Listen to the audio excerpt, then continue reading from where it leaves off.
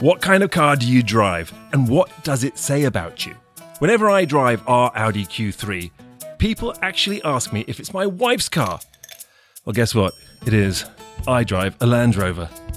What does your car say about you? Forget about what you eat. You are what you drive. After years of epic dinner parties, long lunches, and boozy brunches, we bring you Shaken and Stirred. Or rather, we are Shaken and Stirred.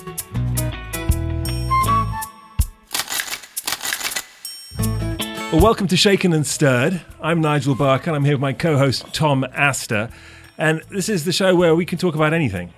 Nothing is off the table. The show was designed around these long dinners, crazy lunches, boozy breakfasts that Tom and I had.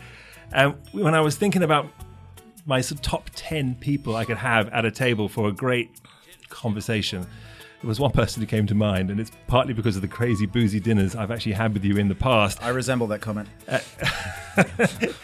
It is, of course, the fabulous and the most amazing bespoke suit designer that I know. And actually, I've got to say, I don't know how many suits of yours I own now. I think 5 or 6, including a rather dashing white tuxedo that I just picked up. It is Duncan Quinn. Thank you very much, Mr. Nigel Barker. Savile Row meets rock and roll designer, by all accounts. That's what GQ said. I take no actual accolades for having written that. I love the fact that dressing both gentlemen and rogues. Where does that come from? Well, I think that just comes from historically. If you look at most of the business of the guys on Savile Row over the years, it tended to be aristocratic types and gangsters. I'm not sure which were the gentlemen and which were the rogues. It was possibly interchangeable, but you definitely had characters who dipped into the darker side of life, and some who were very kind and benevolent. I think it's one and the same, and I love this because you're already dipping into your cocktail. And before we get going, I want to talk about this. We have our cocktail of the week. Tom, tell us what we're drinking.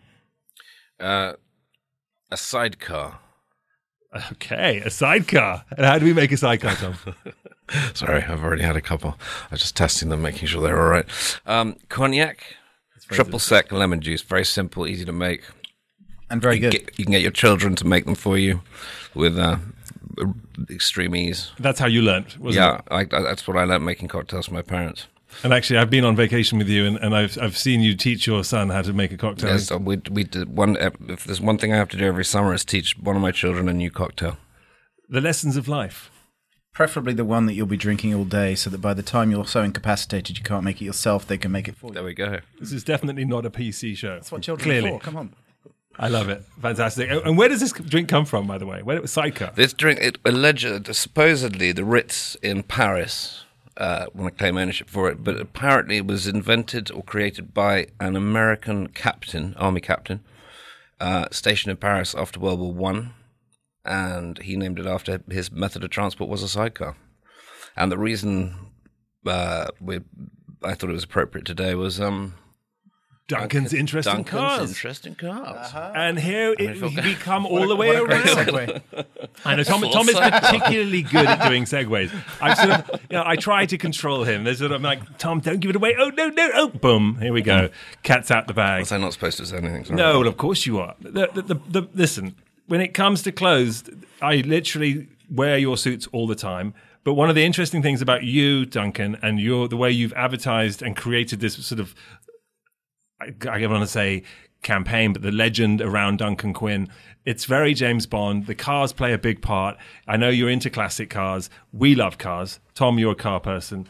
I mean, why was the car so important to you when it comes to the whole image of Duncan Quinn? Look, I think I should preface all of this with the fact that I think, as you know, I'm actually a lawyer in recovery.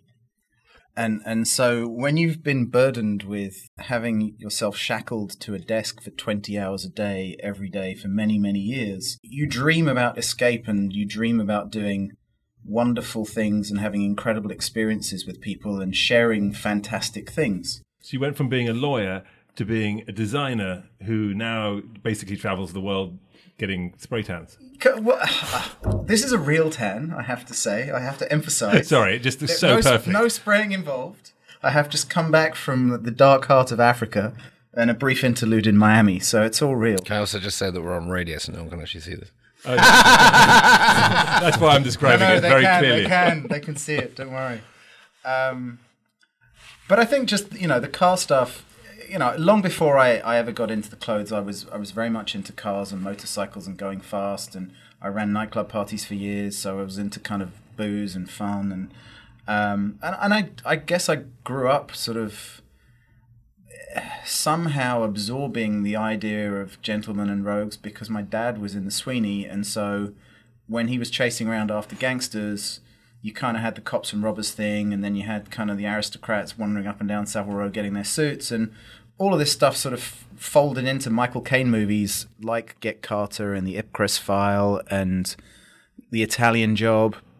And that whole era, even Alfie, when he's wearing a suit and he sort of says he doesn't care what makeup the girls wear, whether it's Max Factor or something or L'Oreal, as long as they keep their hands off his tonic. And tonic is a very, very particular type of suit fabric that's only made by the Dormé family, who are based in Paris and have been making fabric since 1842 in Huddersfield. So when I started doing the clothing thing really more full-time to make a living than just having a lark while I was an attorney, because I did it for a long time before I kind of decided that I should really be doing one, not the other, it just really seemed to me to make sense that the guys who loved really beautiful suits also tended to love old and rare wine and wonderful cars and trips and sailboats and, cocktails. And it all ties back to that sort of James Bond, fierce cocktails, fast cars, fancy women. But it's not just a lifestyle. I mean, for me, rather, it's not just an advertising campaign. For you, it is a lifestyle. I'm glad you corrected yourself. Sorry. Yeah, no, I mean, look. I was thinking, I was like, actually, it is a lifestyle. Yeah, no, I mean, I sort of do everything I do to have fun and then to enjoy it with other people. Can we quickly drink to that? Cheers. Cheers to that. I drink to that kind of comment. Yeah. Right, sorry, interrupt. You're very much allowed. No, I can't remember where I was going. The legend. Oh, sure. Yeah, no. And so all of these things, none of it's really concocted. It's funny that today everybody's pushing experiential marketing and blah, blah, blah. I mean, all I did was when I started doing this, I basically tried to get a club of guys together who were really fun and liked doing crazy things, and just keep bombarding them with fun stuff to do. And over the years, it evolved into, it's almost like a private club where the entree is you come and get a bespoke suit from me or somehow wheedle your way into the circle, and then you get invited to come and hang out on a 200-foot boat in Monaco for the Grand Prix, or come to Africa and charge around in Land Rovers through the bush. Which I want to talk about too, because that's something you've just got back from now. Yeah, I just got back. I've been going to Zambia since 1994, so I have sort of fairly interesting connections there. But about 6 years ago, I somehow started doing a car rally they do every year. And it's a little bit of a wacky story, because the first time I started doing it, I somehow got in touch with these guys, and I was going back and forth by email, and I wasn't really sure if I was going to go. And in true DQ style, it got to about Thursday afternoon, and I was like, okay, shit, I need to leave or not go, because the rally's on Saturday. So I left New York on Thursday, got to Zambia, I don't know, super late Friday, said to them, can you have someone pick me up at the airport? Nobody turned up. Got up at 3 a.m., found out how to get out there, had a couple of gin and tonics, just to keep the malaria away. Well, the anti-malarial. Quinine. Exactly. There is a reason for every drink. And I found the lady I'd been emailing with, and she just looked at me agog as if I was like an alien who'd landed from outer space, because she told me that her husband had assured her that there was no way on earth anyone was stupid enough to come from New York for the weekend to do a car rally in Zambia. Therefore, it must have been someone who was just spamming her the whole time to wind her up to get somebody to come to the airport. I left on Sunday night. I was on planes, I think, it took 32 hours to get there and 32 hours to get back, and I was actually in Zambia for 24 hours. But I just kept doing it every year, and slowly but surely we put a team together. Because it sounds like something you're passionate about. I mean, this isn't... Yeah. I mean, look... You're not going to spend 64 hours on a plane. And I think it's that passion that I'm fascinated with. There is a sort of an interesting thing where people who get into cars, and I think that almost... I don't really know anyone who's really not into cars. Certainly amongst my friends, we're all very passionate about cars. But the backstory, though, is why you're... If you've been going there since 90, there's a backstory. Yeah, no, I mean, there's a couple of reasons I do it. So... when I was studying law the first time around in England, where I went to university, there weren't really fun parties for people to go to. So My younger brother had started DJing on pirate radio when he was about 12. So by the time he was 15, he was playing in big warehouses in Hackney for 5,000 people at illegal raves. So I figured, let's get him to come play in Bristol, where I was. So I needed a sound system, and the guy that I found turned out to be a Zambian guy. And we kind of became friends, and I guess after I graduated, I went to Africa for like 3 months and hung out there. And I ended up being his best man. 2 of his sons are my godsons. And so over the years, I've been every single year. But so that's one connection. I mean, and what does the race place benefit? I mean, yeah. I mean, that's where I was going. I mean, the thing that really is important about this, other than getting you excited by the sound of the engines and the romance of it, because let's be honest, yes, absolutely, there might be a benefit, but I do see that this is what I'm getting at, though, that there is, you live this lifestyle, Sure. you traveling to Africa at a whim. So one moment you're in New York City at some incredible restaurant having dinner, and I've done these dinners with you, and they are second to none.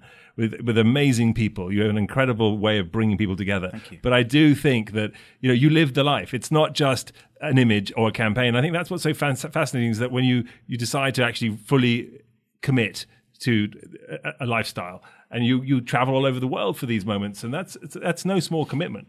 Well, I mean, and like anything, it has to be authentic, right? If it's not authentic, it's bullshit, and then it's valueless. But I mean, the reason that I go to this thing is because it raises money for conservation. And over the years that I've been going there, So you drive through Africa, yes, ripping up the jungle, ripping up the desert, look, in order for conservation. everything has. Am I missing something Everything here? has complicated nuances. Carbon right? footprint. You know, You're missing the question of what you're Flying to Africa for the weekend for conservation. Sorry, I'm sorry. Yes, go ahead. So What he's my concerning. my answer to that is, and needless to say, everybody who's listening to this, next year you can give freely, so that we raise more money to offset the fact that I have to get on a plane Quite. and go charge around bashing trees down in the bush. But it goes to a bunch of causes. I mean, the money that's raised, all of it goes basically to anti-poaching, to other conservation causes in Zambia. It goes to schools to teach the kids all about tourism and conservation, and also to the tribes, because 80% of the land in Zambia was actually given back to the tribes. Unlike many, many countries in Africa, when it became independent from the Brits, it used to be northern Rhodesia, for those guys who don't know. And so when it was given back in 1961 and it became independent, most of the land went back to tribal lands. And unfortunately, because the tribes don't have very much money, many of them actually burn the trees down to make charcoal to sell to make money. So one of the things that the charge that I do does is gives money to the tribes, essentially to have them not burn the trees down. So you've got anti-poaching, conservation, education, and just maintaining the environment. No, it sounds fantastic. I think we all just need to figure out a reason why we can get in our cars and sort of drive recklessly through the bush and put a cause to it. It's a fabulous... Hold on. There is actually a reason for that also, which is there's a very, very famous, far, far bigger rally that started in Kenya about 25 years ago that's called the Rhino Charge. They have about 400 cars that do it every year now. It's very heavily corporate sponsored. It's kind of almost like the Paris-Dakar at this point. And, this was really an offshoot. One of the guys in Zambia did that a lot. He asked them if he could do one in Zambia. They told him to sod off, so he just started his own thing. So what makes guys... I mean, obviously, like it's obvious that there's a romance behind these races. Paris-Dakar, for example. The Paris-Dakar, for example, is a great race that is mythical almost. I mean, there have been movies about it. There are incredible documentaries about it. People have lost their lives during it. I mean, it's really quite a dangerous race, an incredible race. What is it, do you think, that makes people want to do something like that is so sort of out there? Look, I mean, on some level, it's the same reason that we're sitting having sidecars at the table. Alcohol is an escape. Most people are trying to escape from their own life and to do things that kind of jolt their bodies into feeling something. Medicating. Correct. Some people medicate with alcohol. Some people medicate with drugs, prescription or otherwise. Some people medicate by going extremely fast or getting into dangerous situations or jumping out of planes. And the Paris-Dakar, this particular rally that I do, the Rhino Charge, they're all examples of extreme things. I mean, the rally that I do, 30 cars are allowed to enter every year. Last year, 6 finished. This year, 13 finished. What cars? What sort of cars are you? So, I mean, it's a broad range of things. 6 finished and 30 entered. Do you have to buy them locally and spend £100, or are you actually bringing your own? No. There are guys who custom build them, bring them in. I mean, there are guys who spent years building these things that started out as one thing and they've highly, highly modified.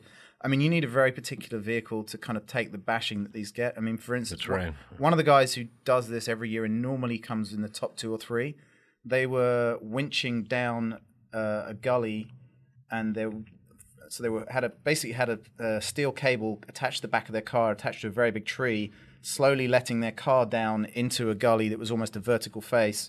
And the winch snapped, and the car dropped 100 feet to the bottom. Wow. So Terrifying. everybody was fine because they were all locked in 6-point harnesses and a Right, and complete they've done roll it cage. well. The car just kind of exploded and bits went everywhere. But the cage. But the cage was fine, and they were all just kind of shaken and a little And stirred. little stirred. And how much are these cars? Thanks. How much do these cars cost? I mean, it's sort of like how much do you want to spend? They don't look fancy, but once you start putting the bits on them and building them, it starts to get more and more expensive. It's like building a race car on some level. And is there so you're raising awareness for conservation? That's why you're doing it. So there's an entry fee to do the rally. How are you raising? I mean, is it you're raising awareness, or are you actually raising money by doing it? Both. All the money that's actually everybody who's involved in it basically volunteers, and all the money goes to the causes. Historically, up to this point, it's been a fairly minimal entry fee because they've been building it for the last 10 years.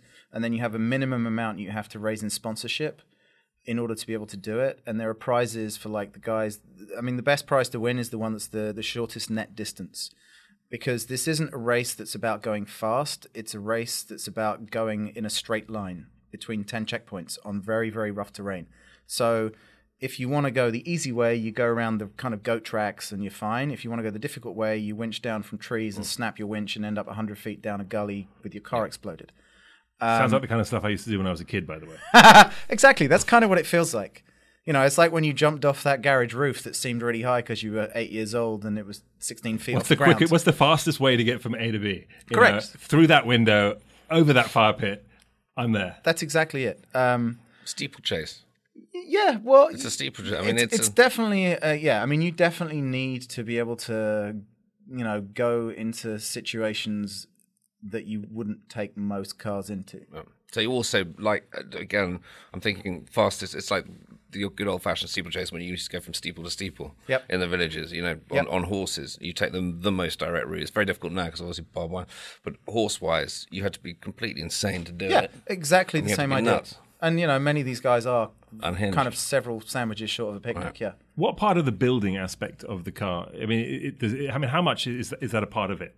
People just buy these cars, or is everyone really building their car and customizing their car? No, I mean there are different levels of the madness. I mean, some people show up in things that almost look like a road 4x4, but they just have fancy tires and a couple of winches on them. Other things are kind of hybrids of all kinds of cars that they've welded together. Mad Max. Yeah, Mad Max, completely. There's a car called Animal that started out as a Nissan Patrol, and it literally looks like it should have been on the set of Mad Max. I'm curious to know, my first car was a Land Rover, which sounds like quite a glamorous car to have as your first car. My wife's first car was actually a Jaguar, which is even more glamorous. What was your first car? Maybe this is why I like the fancy ones so much. I think I had a Vauxhall Viva. It's my brother's first car. I had an Austin Maestro. It was great. It was Vauxhall great in the Viva with snow, little getting the back end out. About the closest you'll come to one of those old those 50s, what are they called? Yeah. Yeah. What do you think your car says about you? Did you like that first car? Did you pick it? No, I didn't pick it. I guess it was just utilitarian, and I went. As it probably should be when it's your first car. Yeah, I mean, it was also I didn't grow up surrounded by money. I mean, my family wasn't wealthy, and I went to a fancy school, so I was with kids who had like Porsche 911s for their 17th birthday, or Caterham Super 7s, and all kinds of crazy stuff. So I actually used to park my car outside the school so people didn't see it.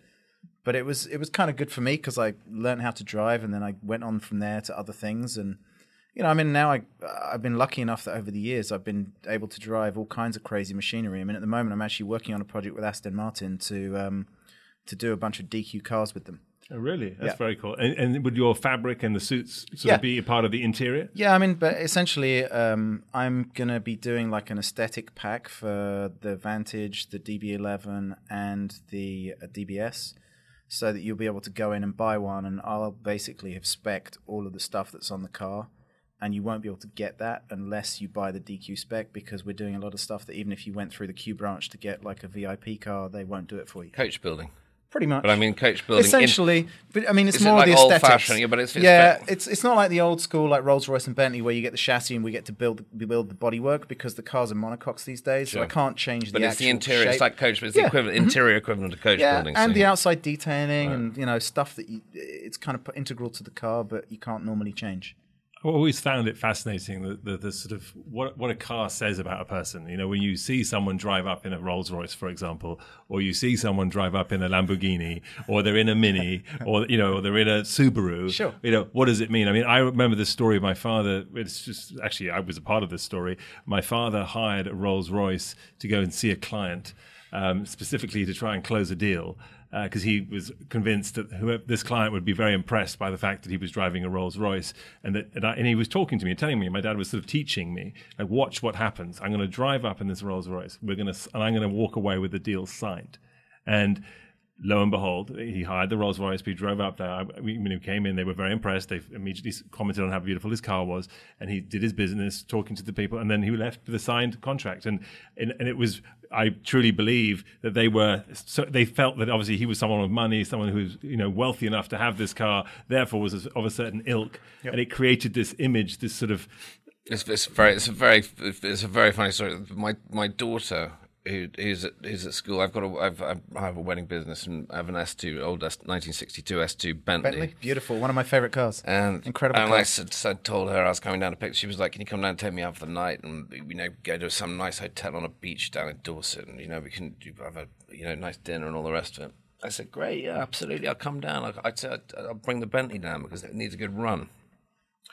And she said, "If you come," and this, by the way, is my daughter is Nigel's goddaughter. She said, "If you come down there, I'll kill you and I'll never speak to you ever again." So what did I do? So I said, "Okay, fine, no problem at all." It's like inverse snobbery. Yep. So I went down in my pickup truck. I borrowed my general manager's caravan. Went down in my pickup truck. Went down to her school and took her out for the weekend. And we went camping in Bridport.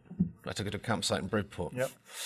Well, but I mean, I think the inverse. There's two versions. We're hearing two ends. No, but I was thinking of your school. I was thinking of what you were talking about at school, and then I was talking about her. It's kind of a complete reversal. I mean, the thing that's fascinating about both of these things is,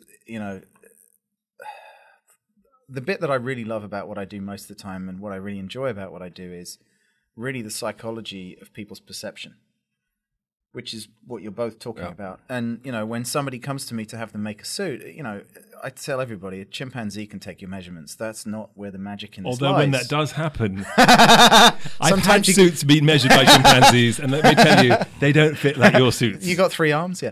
But it's all about the magic of matching the person and their personality to the wrapper that you put around that and the perception of other people of it, because that's what makes them feel their best, because they can feel comfortable in their own skin, which makes them confident.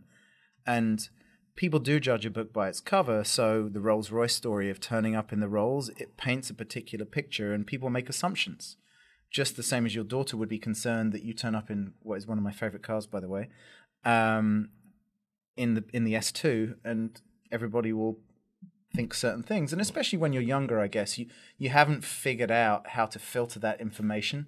Yeah. So you take things much more at face value than, old hands like us who are a little more cynical and don't necessarily read quite so much into every situation. Although it is very typical and classic of sort of English aristocracy to sort of drive up to school in a beat-up Volvo, for example, and get out looking dishevelled. But at the same time, the nouveau riche will show up in a brand new BMW. At the same time, talking about suits, at the same time, I remember maybe 15, when Tom Ford took over Gucci, I was in a bar in Dover Street.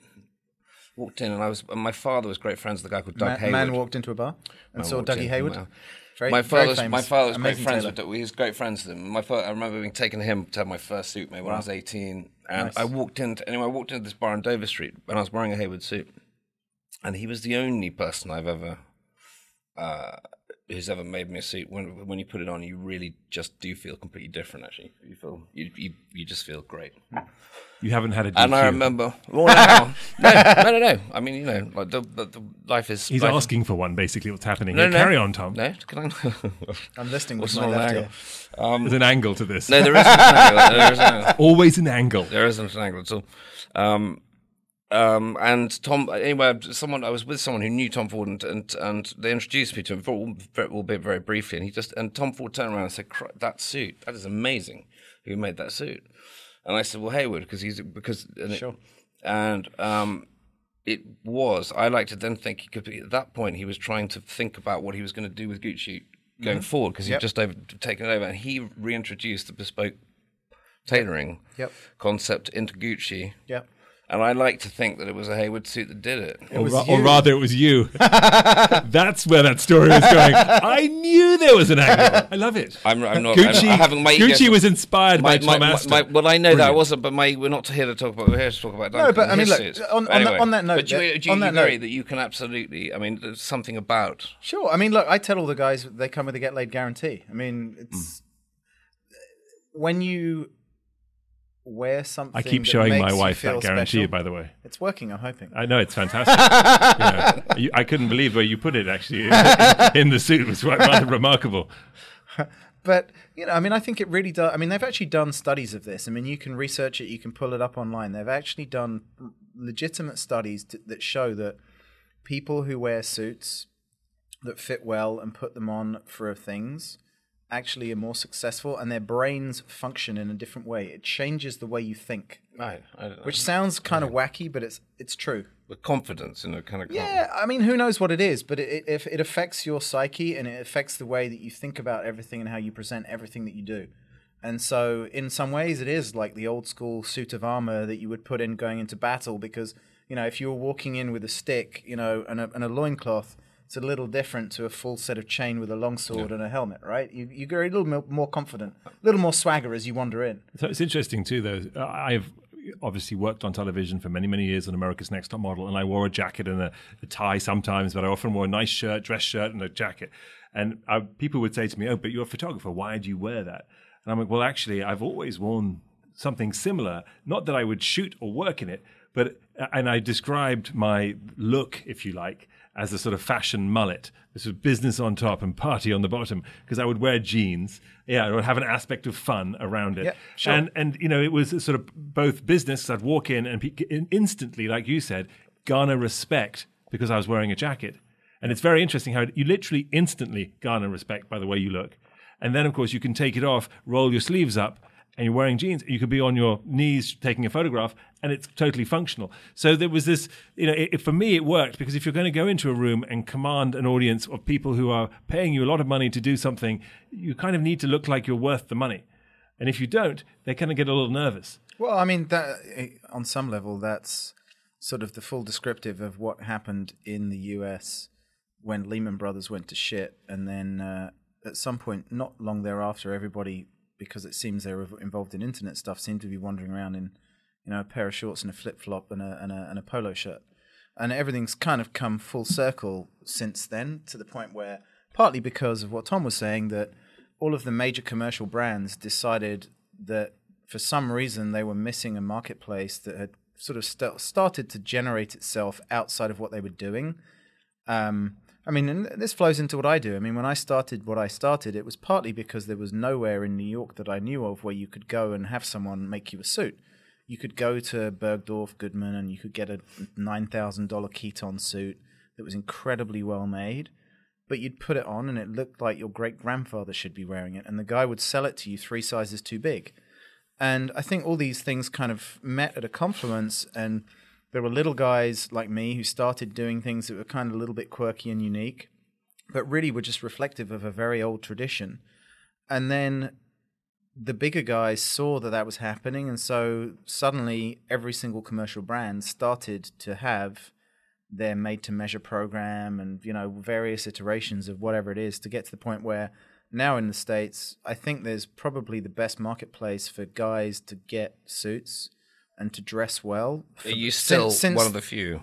Are you still one of the? Is it still niche in New York? I mean, are there still? I mean, there's only I one. didn't realize there was. I didn't realize that you're the only sort of bespoke. No, there's only one me. Yeah. But now there are many places where you can go and get measured for a suit. I mean, But when you started out, there weren't that you. No.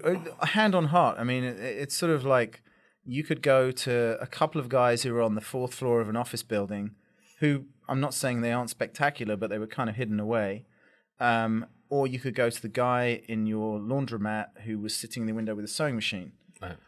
And there was really nothing in between. From a retail standpoint, no one was doing it. It didn't exist over here.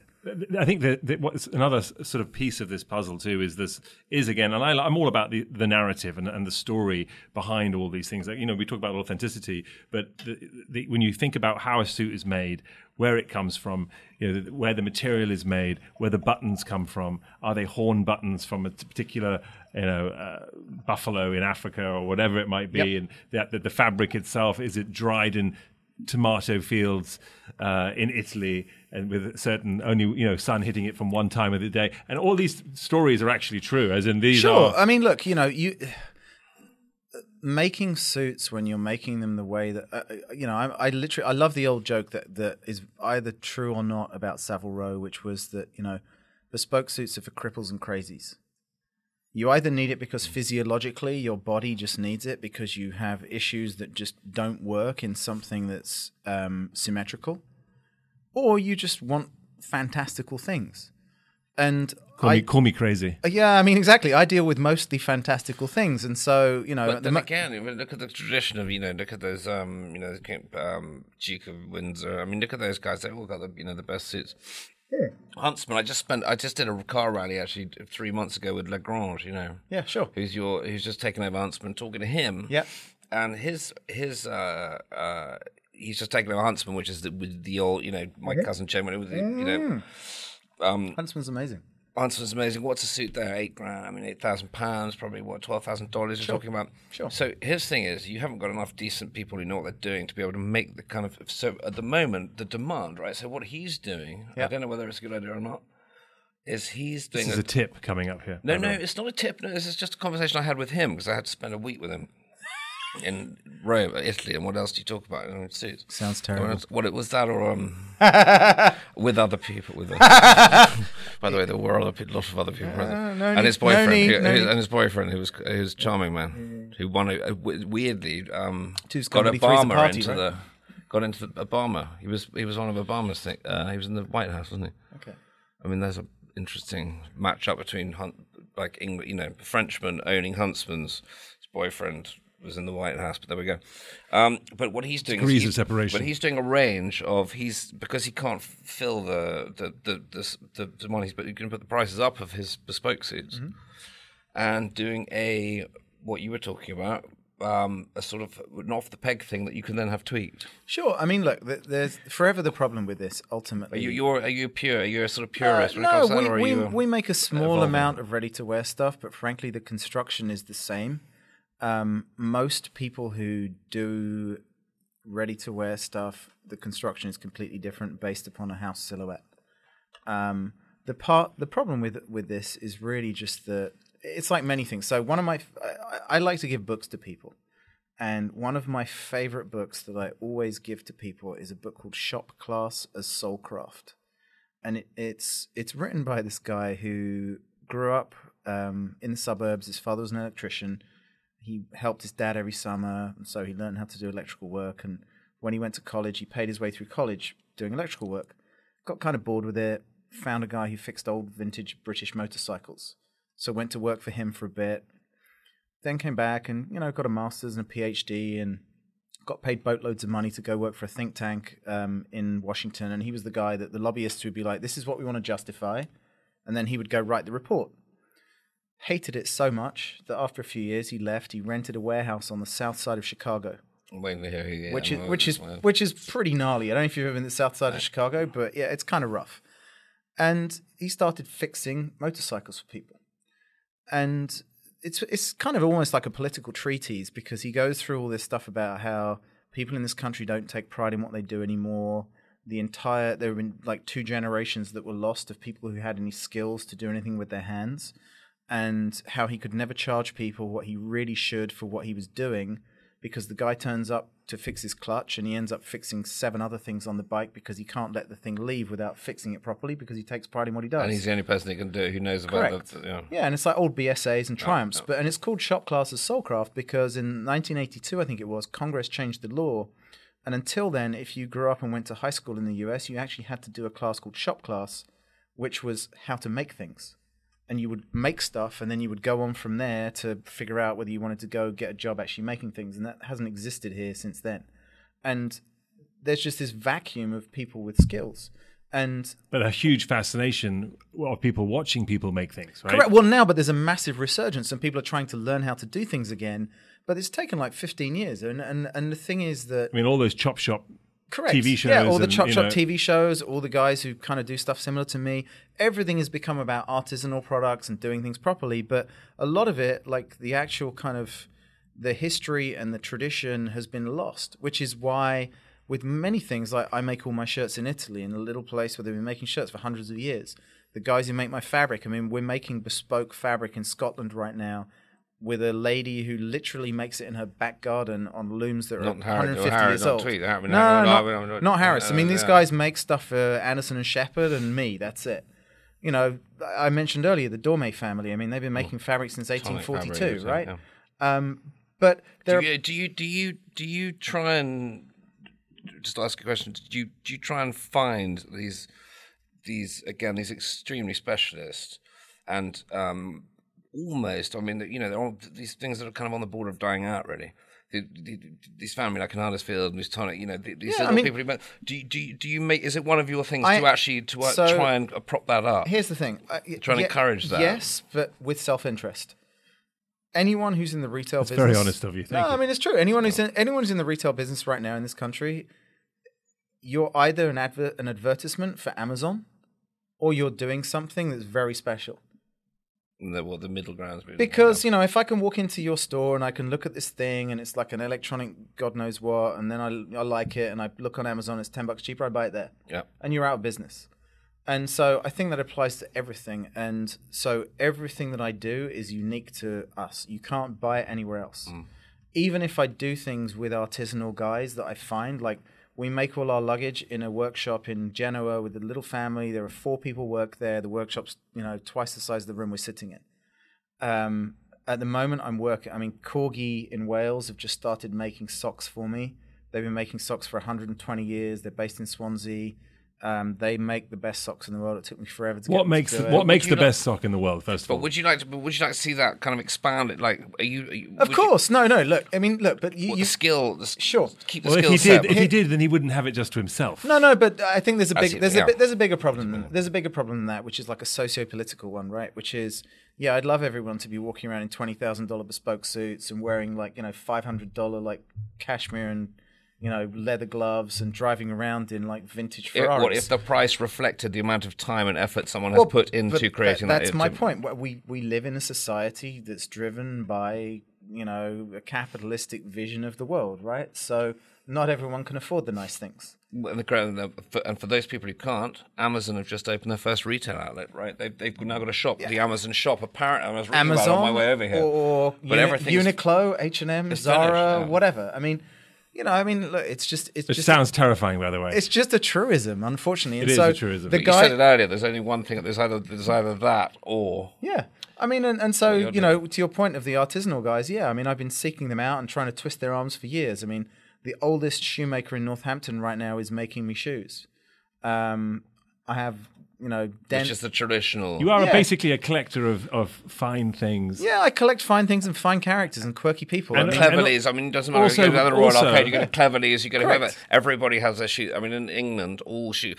So Barker's, Churches. They're all made in Northampton. I mean, all the Fat Lob. They're all made. Well, Lob is a lot. I love the Lob story in the sense that, you know, for years and years and years, LVMH, commercial luxury in inverted commas, Kroll was trying to buy Lob, and Lob basically were like, "Sod off, we're not interested."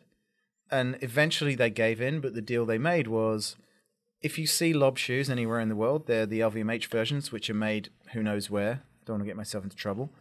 And And then if you want real lobs, you go to Mayfair and you go to the store in Get a Mayfair, lob. and they'll make you a nice pair of £6,000 lob, yeah. hand-lasted real lob shoes. Yeah. They somehow managed to figure out how to crack that nut of how do we do something that's unbelievably special and not sell out. Because normally what happens is... Well, Churches has been bought now. Yeah. Church has gone, and the quality has disappeared. Right. Well, what normally happens is those guys in Mayfair who are sitting there making hand-lasted shoes get paid a gobload of money, they all leave, and then the production goes to Guangzhou. I'm not casting any aspersions as to how great the quality is or isn't in China, but it all moves to China, and the tradition is lost. Right. So circling back in our conversation, it's kind of what happened in the US. I mean, there used to be great manufacturing here, and it just died because everything was exported offshore. Actually, I have a furniture collection as well, and my number one selling pieces are the pieces that are made in the US. And there is actually people who really care about where things are made. It's interesting that we. Do you think Donald Trump has got something to do with that? With people, I mean, do you know, it's a funny question, but as an Englishman, do you think Donald Trump's got something to do with the fact that people might now start paying attention to things that are manufactured in America as opposed to... I think that's giving him too much. I think there was already a big movement. I mean, I think people are, in general, whether it's Donald Trump or wherever we are in the world, people like things to be locally made. I mean, if you're buying... For argument's sake, a bottle of champagne, you expect it to come from France and be made in Champagne, versus just being able to say this is a champagne from somewhere else in the world. That's a special case, though. I mean, there are certain things that are just indigenous to a particular geographic place, right? And for that, you need whatever the special things. Huddersfield, Northampton. But for instance, there's a reason that all the fabric is like apart from the Italians, who makes the best suit, by the way. Me. Italians? No, hold on. Italians? Yeah, and the English. But I mean, here's where I was going with the fabric. Huddersfield is a very special place for fabric because when the Industrial Revolution happened, that's where they started doing it. But there's a reason for that, which is that when you make fabric, you have to wash it a huge amount when you're finishing it. So it killed all the rivers. And perhaps, but it's also that the water that comes up out of the ground in Huddersfield is extremely low in minerality. And so before people had water filters and systems that would take the minerals out, you needed to be places where you didn't end up with residue on the cloth because it would just make shit cloth. Hard water. Correct. And so that's why Dormay, who are French, I mean, we had a war with them for 100 years. They still make their fabric in Huddersfield. Scabal, which is Belgian, they make their fabric in Huddersfield. Amazing. I didn't know that. Most of the best fabric in the world is made in Huddersfield. But of course, these days we can filter the water. Well, correct, we can, but because of the tradition, they still do it there because of the know-how. But also, the amount of water you need in order to do it is a huge amount of water you need. So you have to do it where there's a natural Imagine source. your wife with the longest hair known to man, like trying to wash out the shampoo and conditioner for like a few days. That's how much water we're talking about. That's a vision right there. In talking about my wife, I am dating a twin. I believe you're dating a twin. And Tom, you're dating a twin. Yeah. Are all of our twins identical? What does that say about us, gentlemen? Are they all female? Hang on, it says we're twinning. We are definitely twinning. That and we're very good at discerning between one and the other. Well, I should hope so. Otherwise, we'd be in all kinds of trouble, I would imagine. I think, exactly. As we look out of the window and hope that my wife isn't looking. I think that is trying stuff. We've worked out that there is no doubt that the car you drive, the suits you wear, the people you hang out with, it says a lot about a man. It says a lot about a person, and that that ultimately. You can obviously deceive someone with the car you drive, or potentially seem larger than life in the suit that you wear. But I think that if it's a great suit, you wear the suit doesn't wear you. Can I interrupt? You just did. Yeah, and I'm going to because he's the only person I've ever understood what I meant by that story, and I wasn't the forward story. I was talking about Doug Hayward. I wasn't talking about me. I'm just close. I'm just the person wearing it. But there is that thing about putting something on that fits that you never, and so you just feel completely extraordinary. You just feel like a different, that we were discussing earlier. I agree. I've never had it before. So before we finish this chat as well, I'm going to come and if there's availability, which there may or may not be, but I will come to your place and I will have a suit made full retail price. By the way, no favors. This isn't some stitch. I can say single-handedly that every time I put one of his suits on, I feel not $1 million, but I definitely feel unbelievable. And people comment on how great you look, and there is no doubt that you stand taller. You feel better. And it's like having a great pair of shoes too. I tell people, look, yeah, they may be expensive, but I have shoes that I've had for 20 years that I've had resold sort of 25 times or 10 times, and it's worth it because they feel like slippers, even though they're great leather shoes. And it's just worth it. And, it's a hard thing for people to sort of swallow because people love this But sort it's of also cheap... very difficult to find. This was made by someone in Soho back in London. It doesn't feel, fine. Yep. It doesn't work. Well, I mean, it doesn't make me feel... I would love to do you have space? Needless to say, we shall figure it out. I think that was almost a no, wasn't it? I think on that note, like a fuck you. That was like a fuck you. Go find your own tailor. I was like, Jesus, sorry, you found this one. And this has been Shaken and Stirred There we go. with Tom Astor and my great friend, Oh, there we go. the smoke suit maker. Still looking for a fucking tailor. Rock and roll meets fashion, Duncan Quinn. Why, thank you.